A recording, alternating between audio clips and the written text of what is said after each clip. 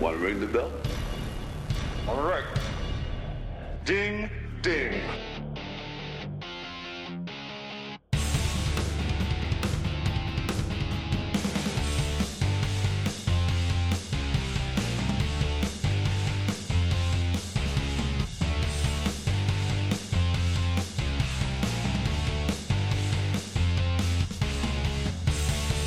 Welcome back to Two Views Movies.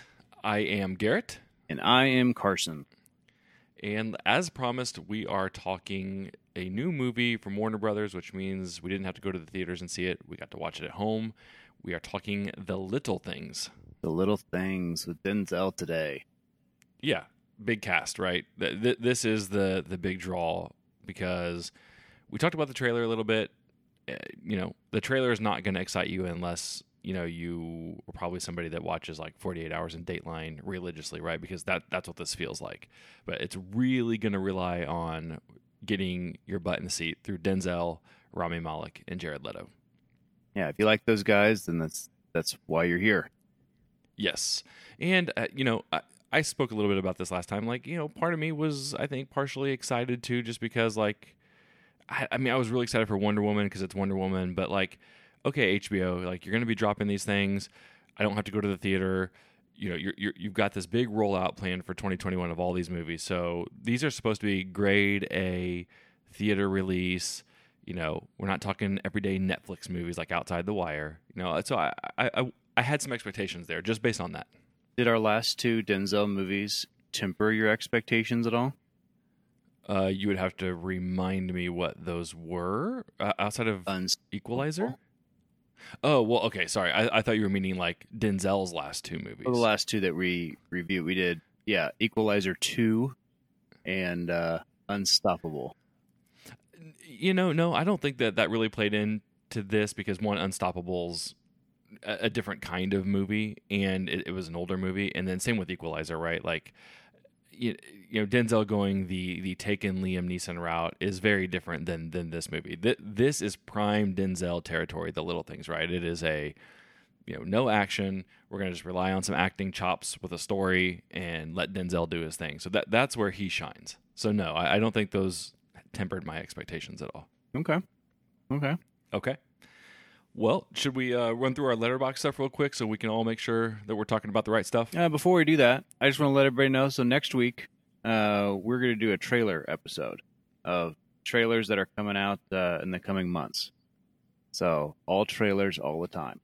All trailers. Do we know what trailers we're talking about? No. I mean, I know one we're talking about. Well, one, because it's freaking awesome.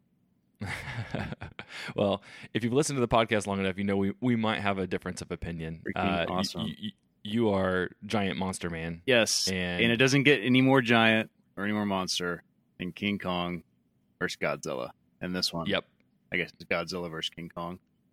Yeah, you got to give Godzilla top billing.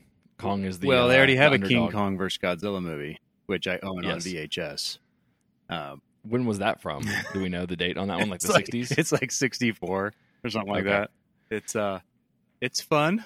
It's a fun watch, but definitely this is going to take it to the next level. But we get to talk about that next week, along with a few other choice trailers.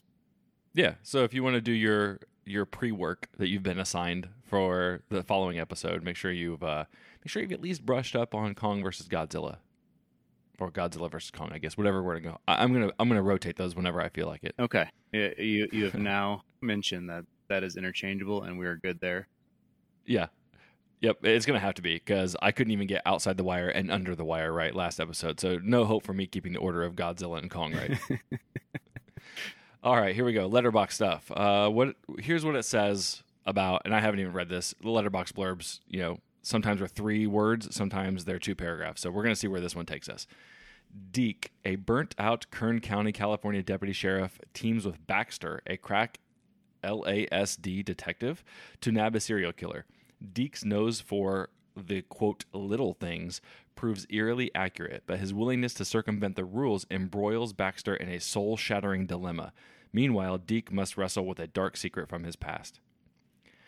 All right, I mean... Deke and Baxter. Yeah, wordy here, but I mean, yeah, that's the trailer. Okay, so we're directed by John Lee Hancock, which see if you can see if you can catch a little something here with his filmography. The Founder, The Rookie, The Alamo, The Blind Side, The Highwaymen. He likes to stay in the T's. Yeah, he loves the word "the." He's gonna go. I think he did have one movie that didn't have "the," and I selectively dropped that out. But I wanted to make my point. He's not I very, forgot what it was. Very creative. No, not at all.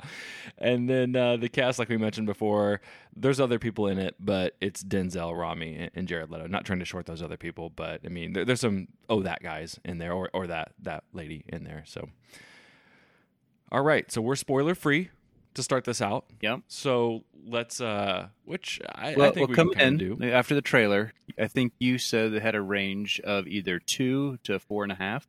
I believe was your prediction. I think that might have been it. I think when you pressed me on it, I said that I expected like a 3 to 3.5, even though I did say that it would have a wide berth. Yeah, and I believe I came in at projecting a 3. Yeah, based on the trailer, and said the trailer was pretty slow, is what Trailer Guy made it look out to be. Yes. Little recap. Now, speaking of Trailer Guy, one of the questions that we had, and we obviously can't get into too many details right now as we're spoiler free, but was the trailer showing you its cards, or was it doing, hey, look over here and I'm going to pull a trick on you? So that'll be interesting to talk about later. But I think that for the most part, I think the trailer was accurate to the movie. Yeah, and I think they pulled the most exciting parts of the movie that they could. And I think the rest of it was pretty slow. Yeah, it was definitely slow. I don't, which is fine considering I don't think, based on my expectations of what this was and who was in it, that it was going to be fast, if that makes sense. Well, I mean, and by slow, I don't mean action, Right. cars blowing up. I mean, even 7 had a better pace to it than this.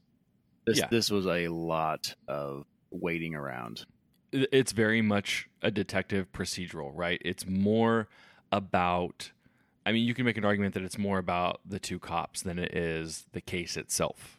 The case is a mechanism to show what is happening to the cops and to drive them to do certain things and put them in certain places. But it's really about Rami and Denzel, less about Leto and the crime, if that makes sense. I'm going to make a WandaVision comparison.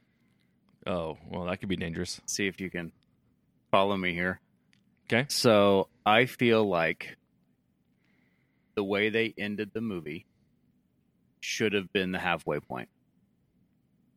I felt like that it took a long time to get us to the interesting part, which is what we're experiencing with WandaVision. We now got to episode 4. We're finally getting into stuff that people care about. And I felt that's the same here. We got all the way through this extended 2-hour stuff, and we finally got to the interesting point, and that's when they stopped it. Okay. So I think that for me, I mean, I don't disagree with you on that. I think that, we'll have to dive into this a little bit more in the spoiler section, but I don't think I'm giving anything away here when I say that I think one of the challenges that this movie had is that there's a lot of setup in that we know from the trailer Jared Leto is involved in somehow, and he's at least a suspect. So I'm not giving anything away there. What I might be slightly giving away, but I don't think it's a spoiler, is Jared Leto doesn't show up until halfway through the movie.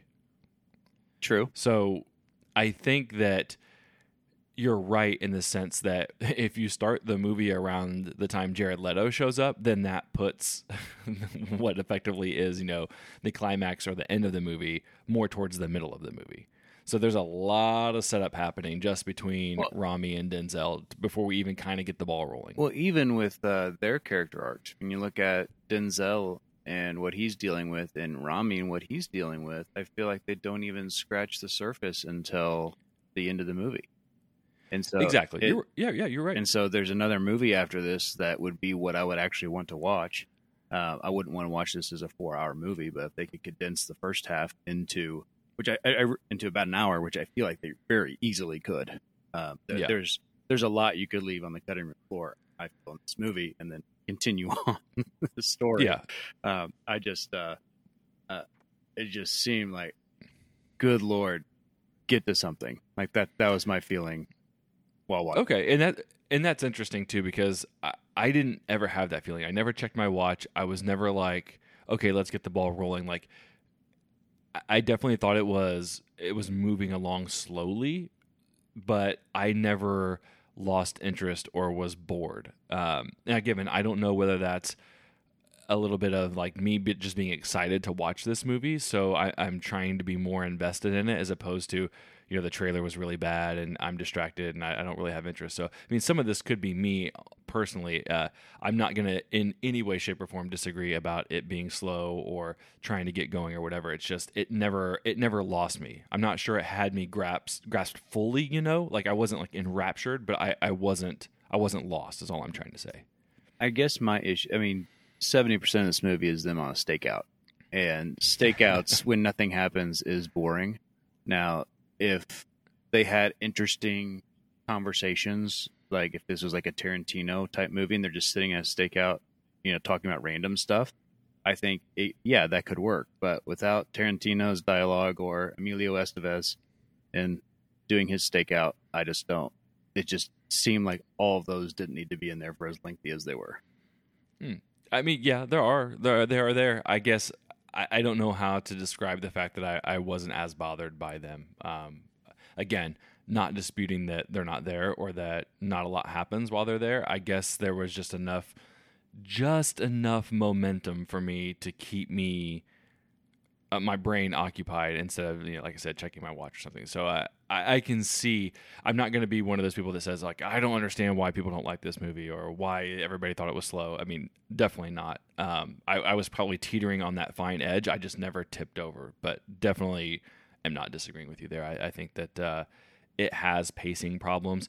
It has massive editing problems, which I normally am not. I mean, neither one of us went to film school. I'm not going to say I know how to sit here and chop up a movie and do it perfectly. Right. But I guess I've seen enough movies to where when something is edited poorly, it's like, oh, God, that was terrible. So it has issues like that. See, that didn't even come across my mind. And maybe, the editing? Yeah. Okay, well, I'll tell you, there's a certain scene, this is not a spoiler, where there is somebody's tailing somebody else to a certain location. Okay, yeah. And I honestly, at one point, could not tell whether the person who was doing the tailing was 5 feet behind the other person or 5 miles in the wrong direction. Right. I got completely lost, and it wasn't because of script or anything like that, because there's no talking really going on. It's just a simple detective car tailing scene, and I got absolutely lost. No, I could see that. I get what you're saying. Yeah. And there's some other sloppiness, like some of the writing is not so hot. You know, there's there. So I'm going to go to Rami's character. Like you mentioned, the writing. How we get introduced to him is not how he is in the rest of the movie. It was really weird. Like the opening scene, and I feel like, not a spoiler because it's the opening scene, of he meets Denzel by towing his car because he's blocked in, and I don't have the time for this. And then all of a sudden he reaches out to him and asks for his help, like in 2 scenes later. And then he's not like this massive ego dick that they try to start him out as, and then he turns into just a guy looking for help to solve his case. Right. Yeah, I mean, I can see that. There definitely was a little bit of, he goes from like super arrogant. I actually thought he was like the DA at first. Right, I did see because of like from the trailer. That's what I got too. Yeah, but yeah, and then he quickly shifts to like, hey, humble, I want to.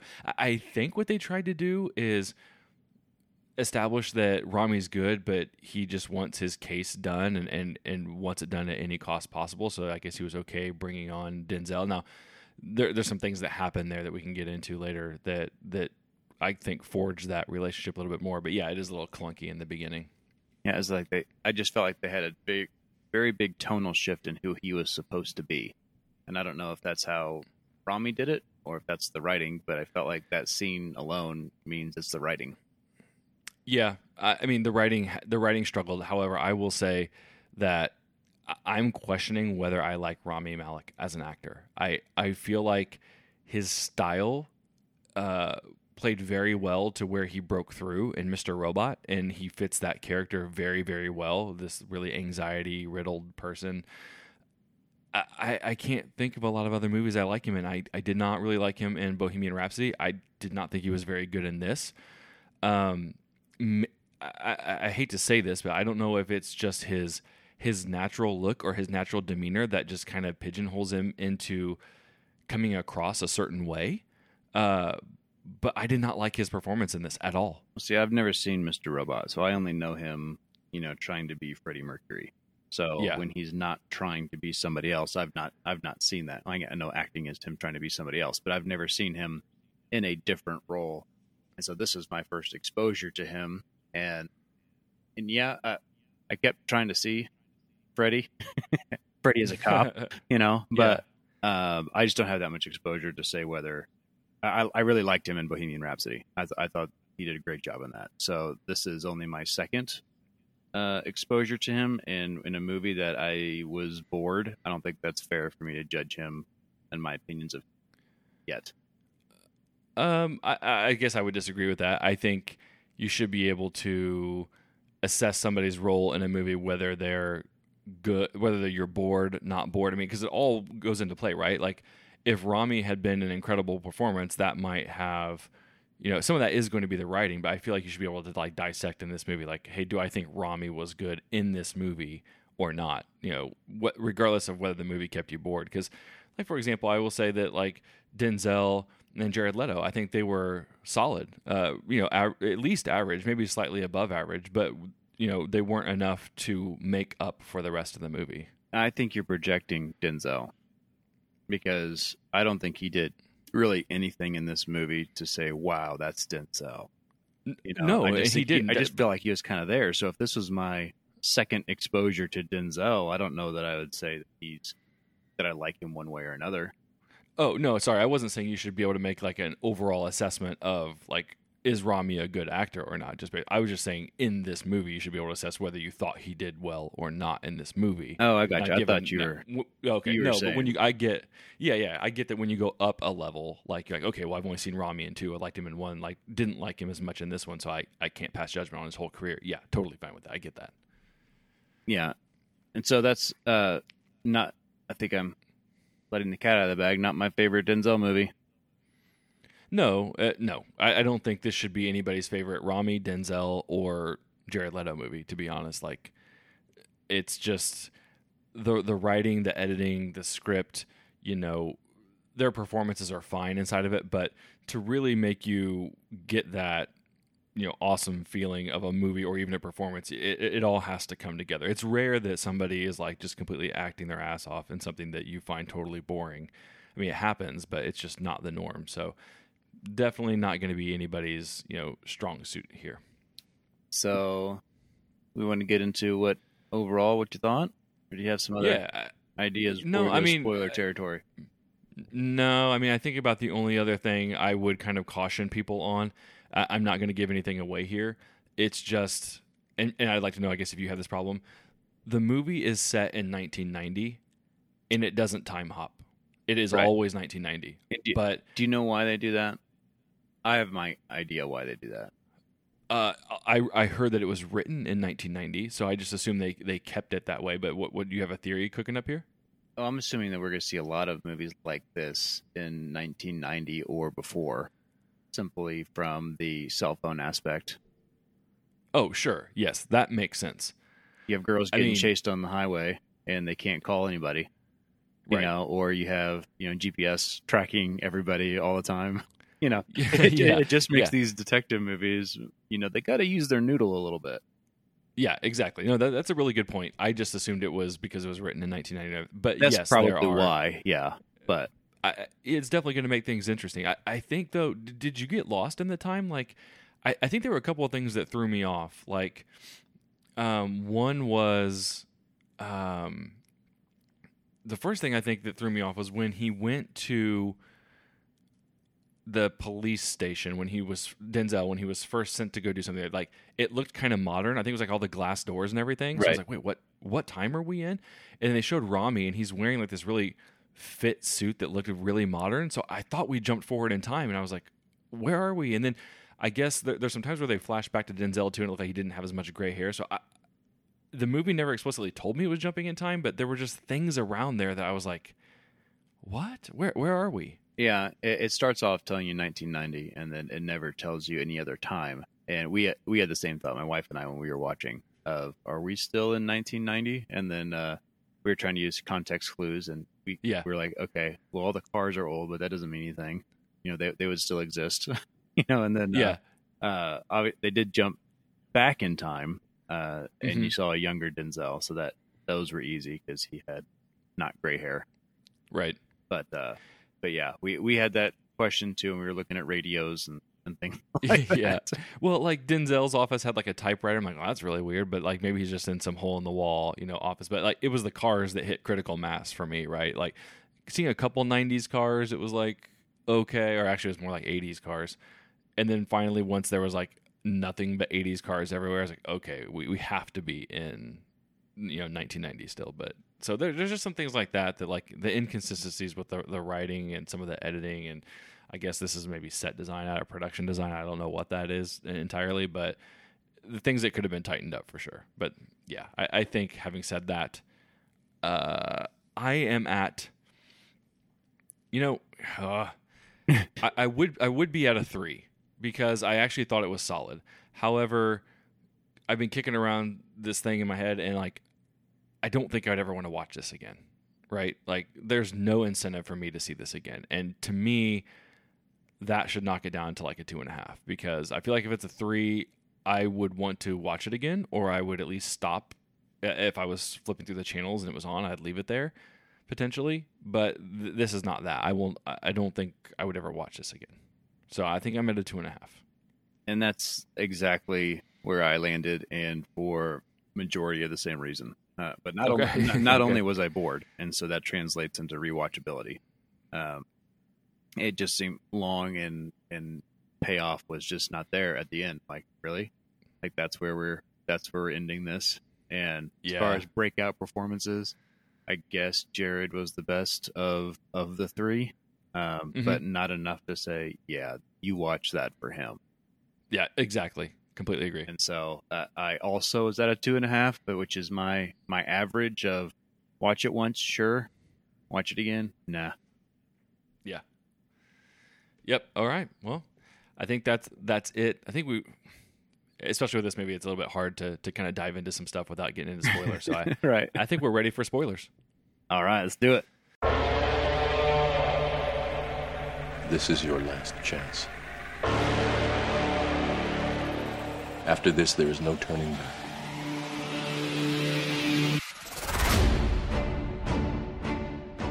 Spoilers. Is that a new thing? I mean, not a new thing. Is that your signature spoiler thing we're going with? It is. Just so people know, if they've happened to miss our transition, now they know that we're in spoiler section. I mean, if you miss our transition, just go back and listen to it. It's perfectly edited. It is. It took us weeks of market research and talking to people and hitting the studio to get that right, and we're proud of it. So go back and listen to it. Go back and listen to it, or just know that Garrett loves The Matrix. well, I also love Spider-Verse. True. Yes.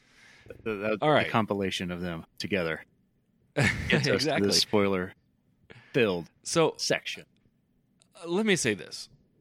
The movie does not get off on the right foot at all. That opening scene sucks. Oh, it's terrible.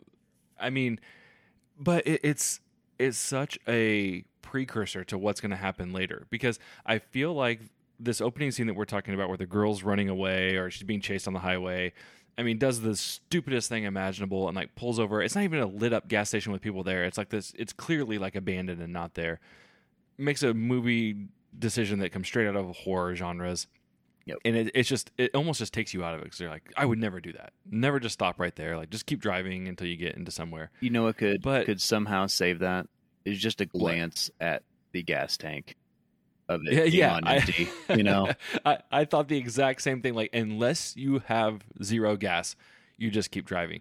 So it's hard to like take what you know is supposed to be this should be a brainy detective movie, and start off on that foot, and you're just like, okay, really? Like, but again, fast forwarding to something we'll get to a little bit later, when Rami makes one of the stupidest decisions you'll ever see in a movie, it kind of bookends itself there. So you kind of start with a really bad writing decision, and then the climax is also a really bad writing decision. But I was a little worried after that first scene.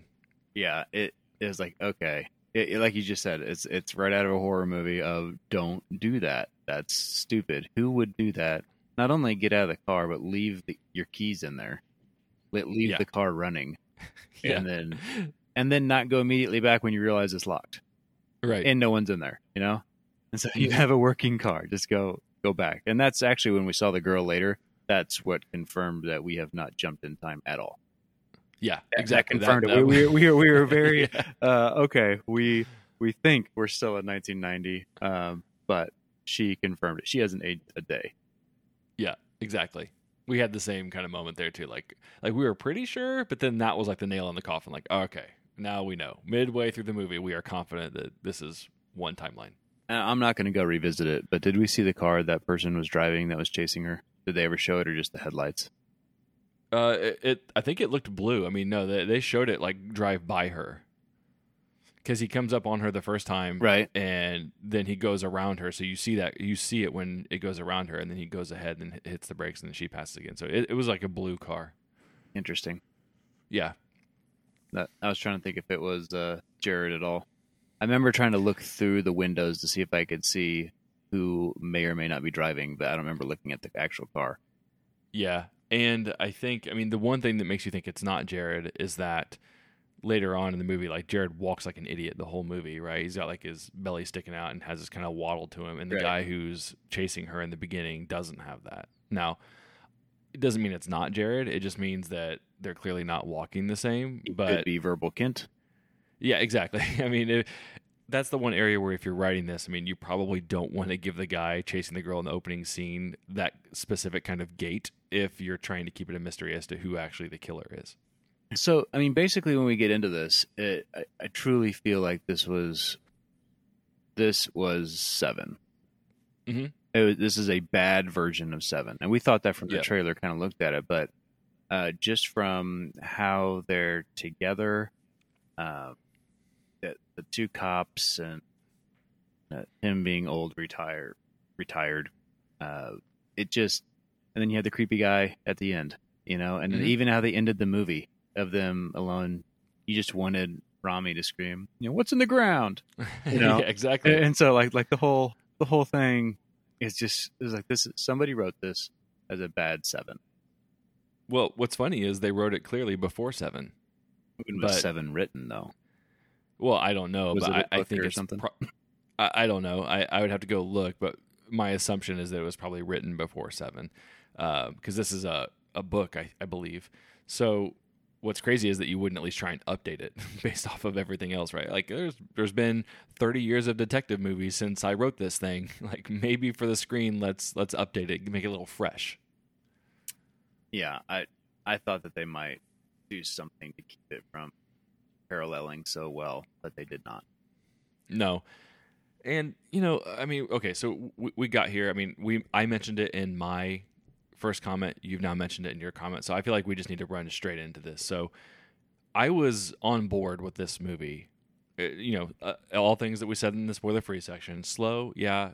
Bad editing, yeah. All that kind of stuff. What really, really is indefensible is Rami going in the car with Jared Leto out to that plot of land somewhere far away. Now, I get what they're trying to do with the writing, that Rami's so strung out, he's so obsessed with the case, all those things, that he is willing to go against all of his best intuitions and his police knowledge and hop in the car with Jared and go out there and trust him that he's taking him to a body somewhere. But to me, that's not enough. It's such a horribly stupid decision that there needed to be some other kind of motivating force that pushed him far enough to go do that, because it was just a little too unbelievable for me. I was didn't like that, but I was okay with that. Rami's a cop. He's got a gun on him. Okay. But why is Rami digging? He says, "Oh, you dig." He's like, "No, you dig." I'm like, "That's it."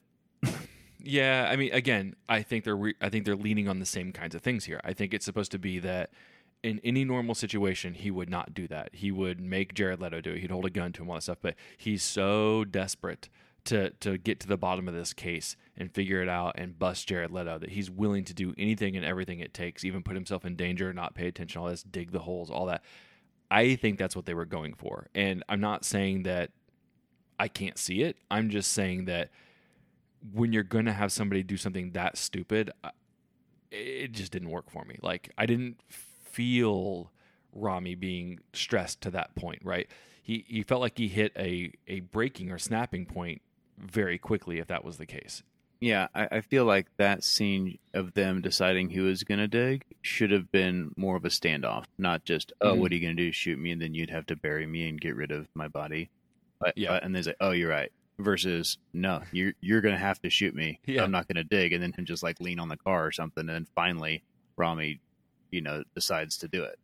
But but I didn't get that back and forth at all. I was like, oh, you're right. I would have to kill you. And so I'll just go ahead and dig and let you walk up on me when I think you're a murderer and I have my gun put away and you're just standing behind me. Like, none of that made any sense to me. But I felt like they could have at least made that make sense of, you're going to have to shoot me to make me do it.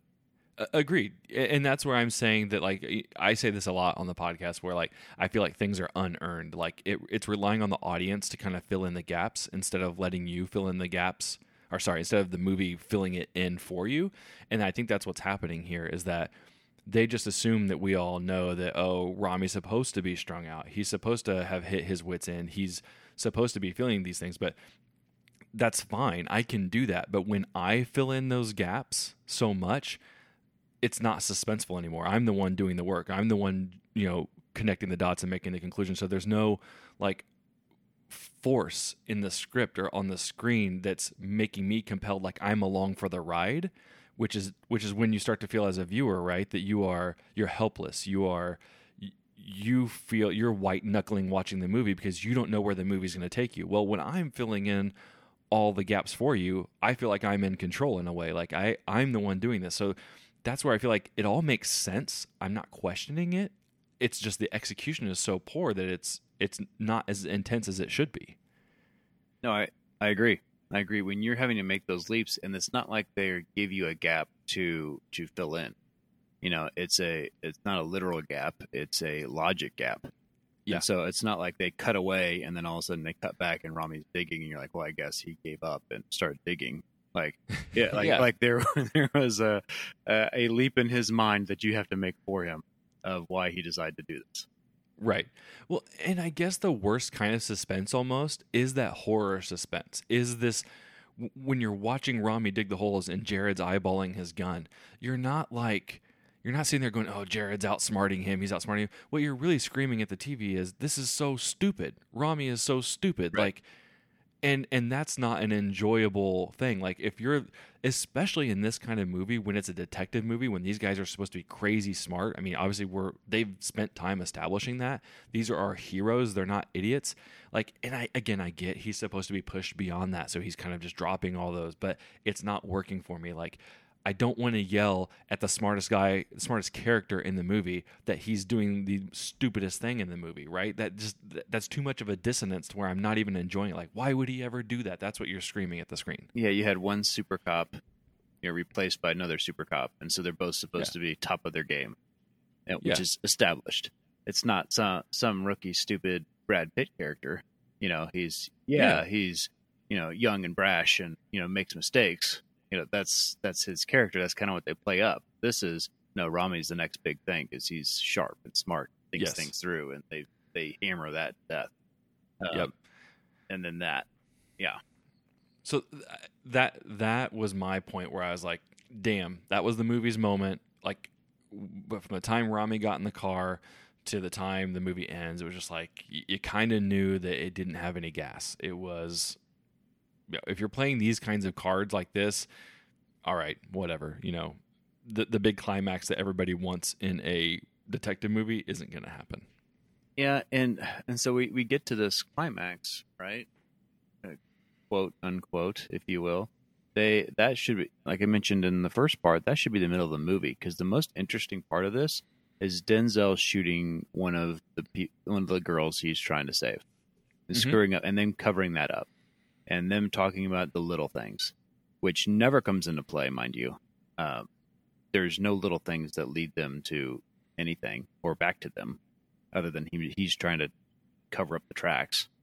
You know, we don't know if he did it right or not, because that's the movie to me, of Rami trying to deal with what he did, and did he do the right thing, and Denzel covering up for him and covering up for him emotionally by sending him the beret. You know, it, like, that's the movie. Like, that's what I want to see the second half of maybe things don't go right, you know?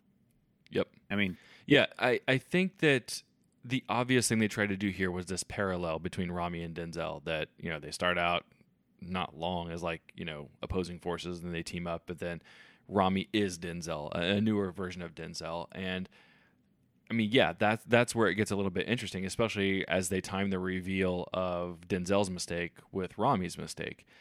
But I also think part of where it doesn't work is that Denzel killed an innocent victim. right.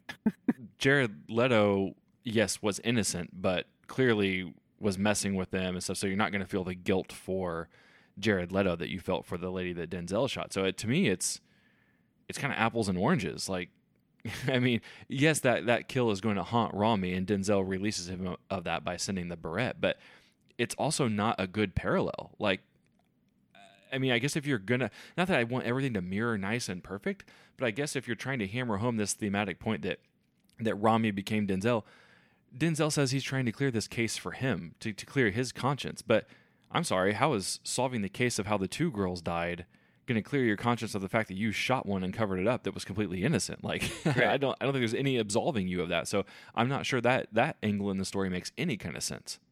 Are we trying to say that the same killer did both? I that was Denzel's purpose the whole movie. He was sure that I think the killer who was involved in his case was the same one doing this, minus the girl he killed. Right. I mean, that's what I thought that they were trying to lead us down. Then it seemed like they were saying that they were separate.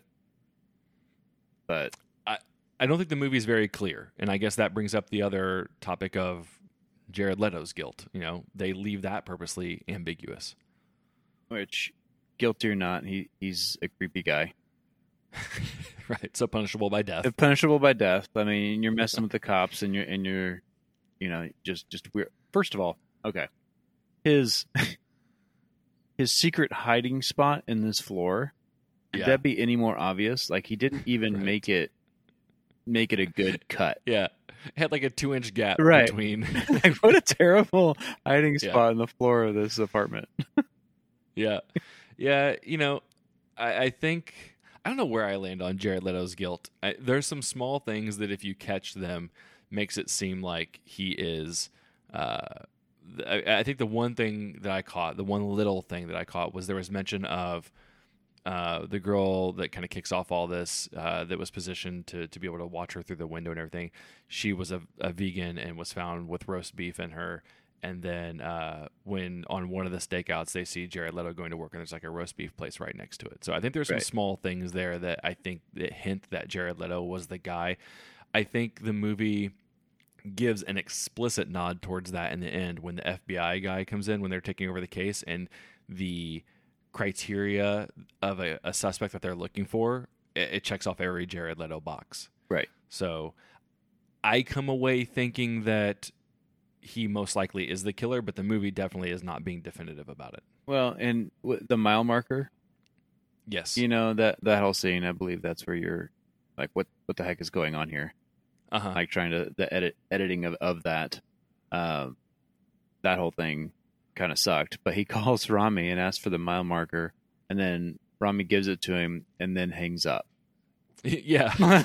It's not like, why did you want to know this? You know, it's like, yep, it's 4:49 or whatever, and then hangs up the phone. Like, Yeah. really? There's nothing more to that? It's all that needed to be said there. Yeah, that was not good either. I remember thinking specifically about that part too. Like, was it really just a hang up? Did we really just hang up, or is that just bad editing? I Either could way, see, I could see Denzel hanging up, yeah, but not Rami. Of why are you calling me and asking me this? yeah. I mean, I definitely think that that Leto did it, and I actually, you know what? For the most, there's going to be a lot of people that don't like that, right? Because you invest time in a movie, especially if you think it's boring or you're getting frustrated, and then the payoff here isn't the solving of the crime.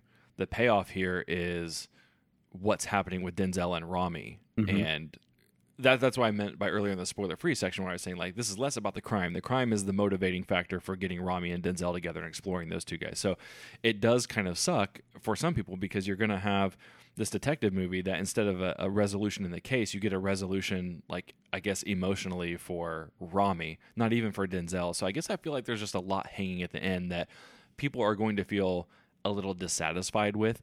I think I tend to be one of those people that I'm a little bit more okay with going against the grain and leaving it ambiguous because I just get tired of everything always ending up in neat little pretty packages. So I'm good with that conceptually. Like, the execution was better, needed to be better. I'm fine with all of those points. But again, you don't know that he's struggling with this, or you only know he's struggling with this for 3 minutes of the movie. Yeah.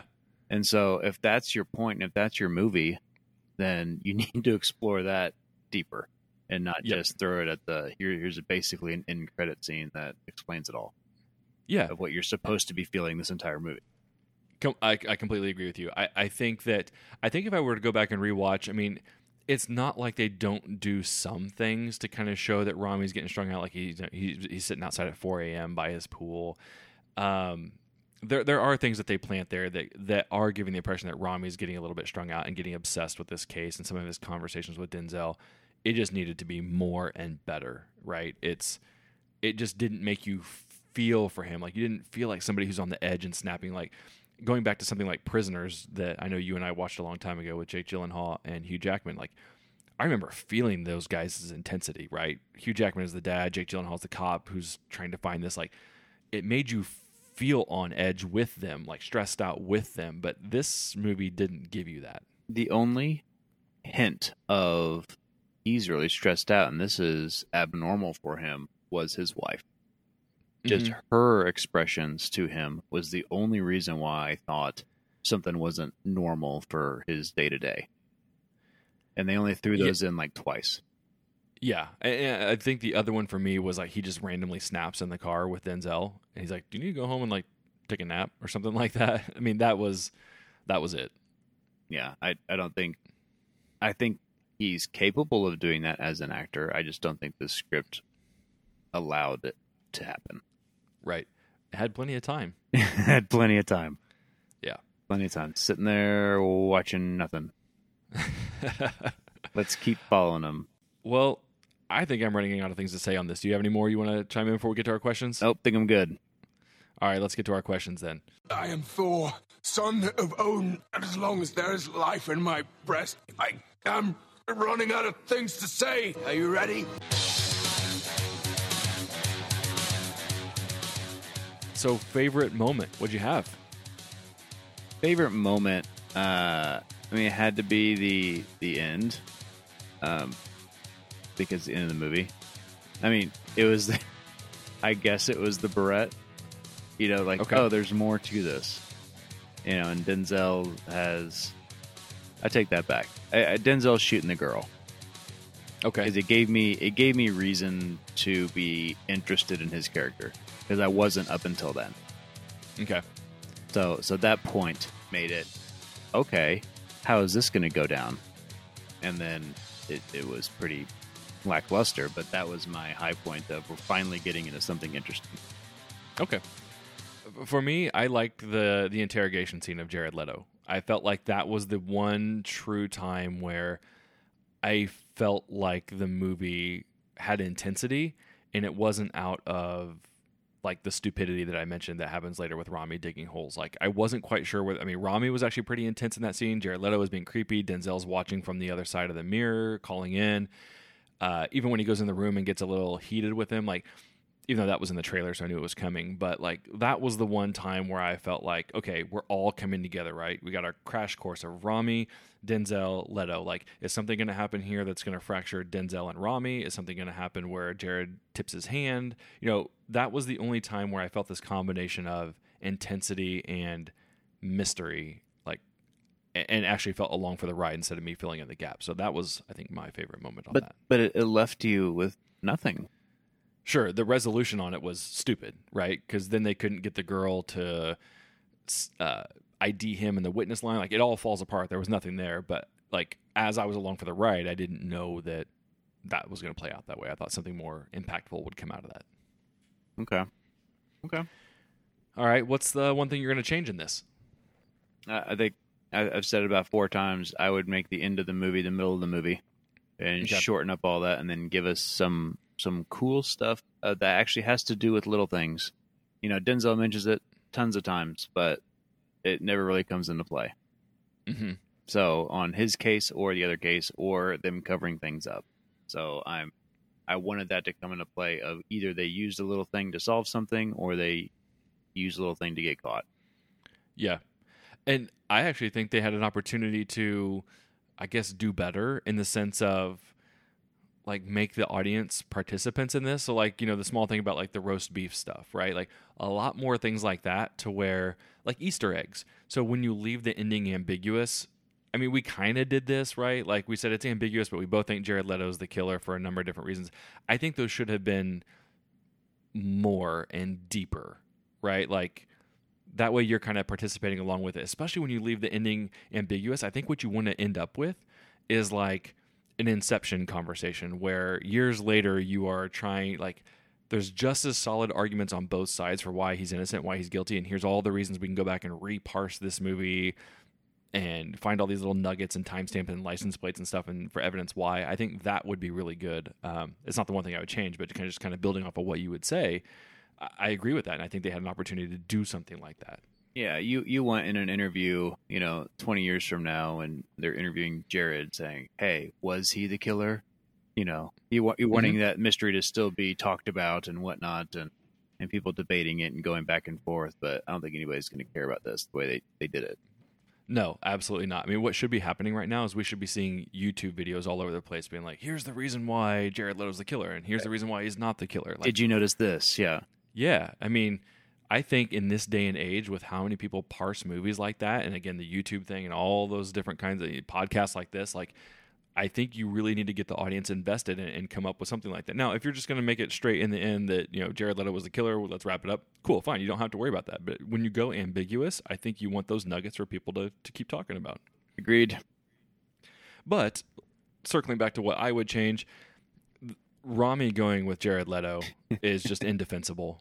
I mean, it wasn't earned. Had it been earned, fine, I could have maybe gotten there with you. I still would have been screaming that it's a really, really stupid thing to do. But again, it just takes you out of the element as a viewer that, somebody that smart would do something so stupid. I get somebody's going to be screaming at me right now, listening to this, being like, well, that happens all the time. Yeah, it does. But, like, as a movie, make me buy it. And you didn't. So would you have been okay had he followed him in the car?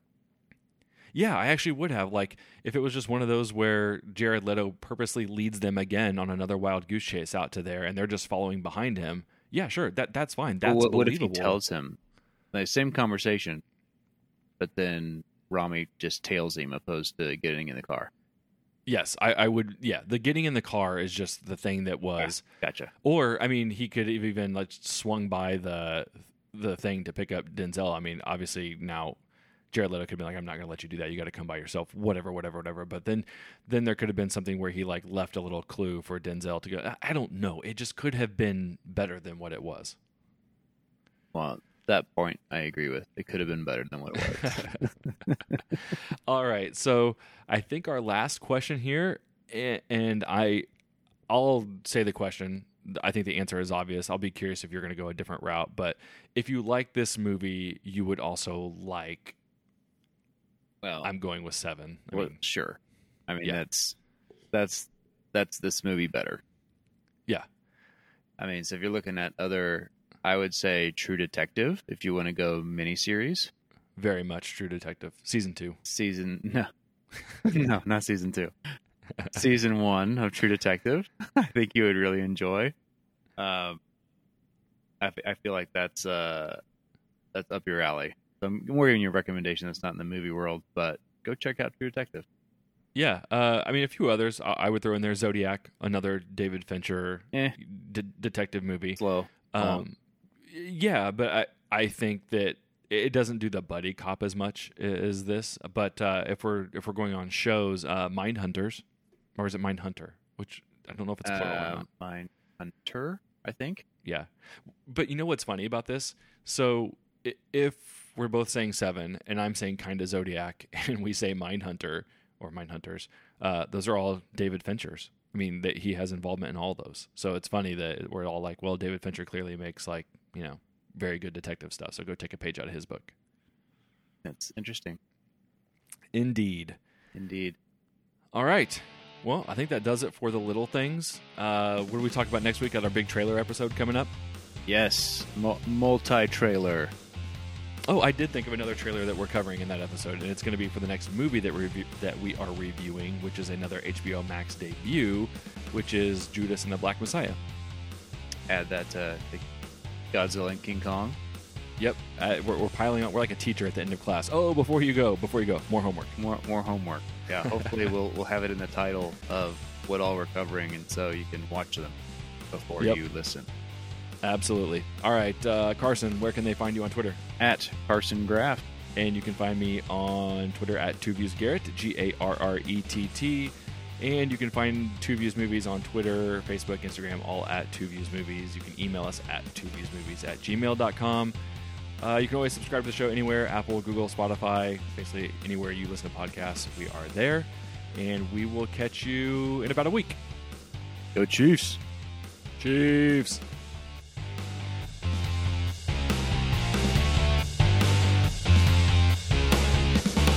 What should we do next? Something good? Something bad? Bit of both? Bit of both.